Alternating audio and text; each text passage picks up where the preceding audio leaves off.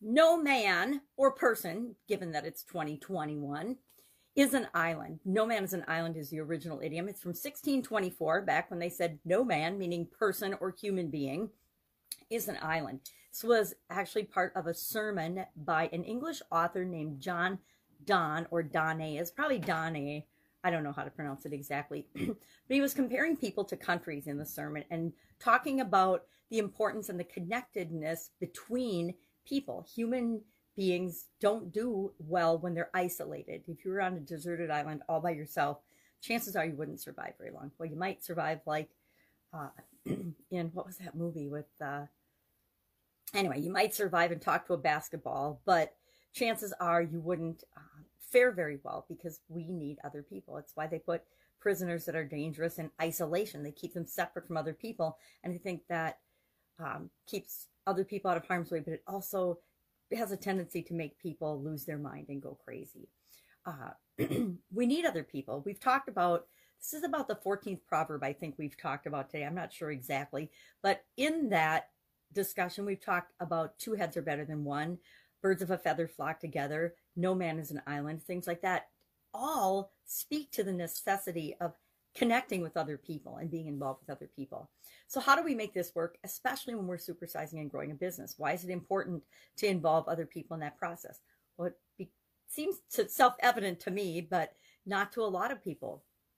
We need other people. Other people serve as our partners, as our suppliers, as our vendors, as our mentors, as our role models, as our customers. Of course, if we don't have customers, we really don't have a business. So the purpose of this idiom is to remind us that we don't survive in a vacuum. We don't, as human beings, live and survive in a vacuum. We need oxygen, right?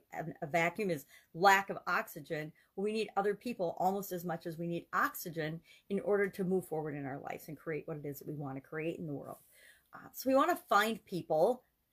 We want to find our people, the people that we're here to serve, the people that we get along with, the people that we can relate to, and the people that can relate to us, the people whose problems we can solve and help out with whatever it is that in whatever way we serve them. We want to share what we stand for in order to find and attract the people that we want to work with and repel the people we don't want to work with. And I say that in a way meaning there's certain types of customers that our products and services are perfect for. And there are certain types of customers that, and I'm not saying to be prejudiced or to separate people, but to attract the people that are going to benefit the most and find the people that are going to benefit the most from what it is that you do. Your unique gifts aren't here for everyone on the planet. They're here for a specific segment of the population or a specific group of people. We want to find ways to attract those people and then just have the other people not even really notice us or repel them. How do we do that? Well, we share what we stand for. We share what's important to us. We share our values. We share our stories. We share the stories of other people that we've helped, the testimonies and the experiences and the success stories and the case studies of other people that we have worked with and served. Why? Because that attracts other people and it gets the attention of other people like them. I don't know about you, but I have had customers in different businesses in the past that weren't a good fit for me and for our organization.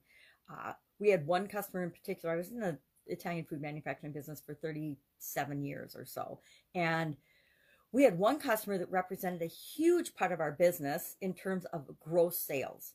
But they also, over time, started to represent like 90% of our resources in terms of human energy, having to do special things for them, attention, and then as far as payment, they didn't pay. They wouldn't honor our pricing structure. When we did a price increase after 3 years, they just said no, and they didn't pay it. They paid the old pricing for a year, which cost us time and energy and frustration. And it was to the point where they were paying less for our products than it took to just to buy the ingredients to manufacture them. That didn't include labor or overhead or anything. It was ridiculous. And the customer, although we felt like we had to keep them and we had to do everything we could to keep them, at about the 1 year point, I couldn't do it anymore. I saw what it was doing to me and stressing me out, as well as all of the people in different aspects of the organization were being negatively impacted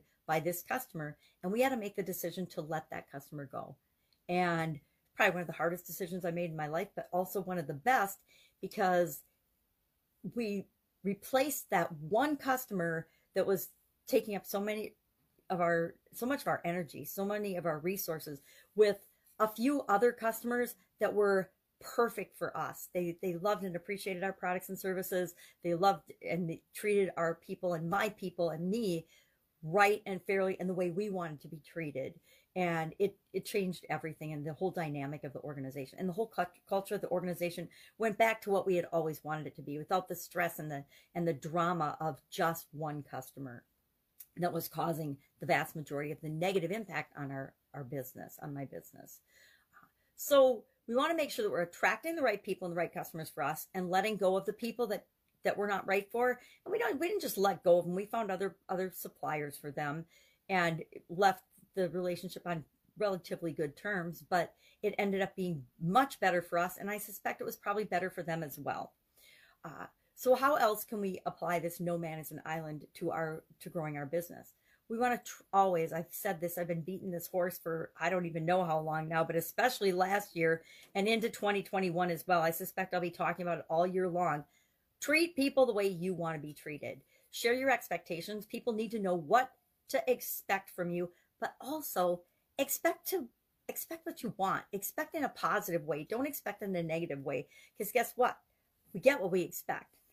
This is a controversial statement, but we absolutely positively get what we expect. It works in positive ways and it works in negative ways. It works in our personal life. It works in our business life. So always expect the best and always expect what you want. Now, what you want might not come exactly when you want it or how you want it or from who you want it, but what you want will appear if you're open to the possibility of it appearing. But if you're, always pushing against it and saying, that's never going to happen, we don't want to do this, this isn't us, guess what? It never will happen. And the last point on no man is an island is ask for help and accept help when it's given. Some of us have a lot of trouble asking for help and then accepting it when it's given. And when we reject help when it's given and offered, we're actually pushing back and negatively impacting the person that we say no to, because they want to help and provide service because it helps them and makes them feel good and helps them grow. So it's like accepting a compliment. Always just say thank you and appreciate the compliment, appreciate the help. But don't be afraid to ask for help, because none of us are going to achieve what we want to achieve on our own, because no man is an island. No person is an island. We are interconnected.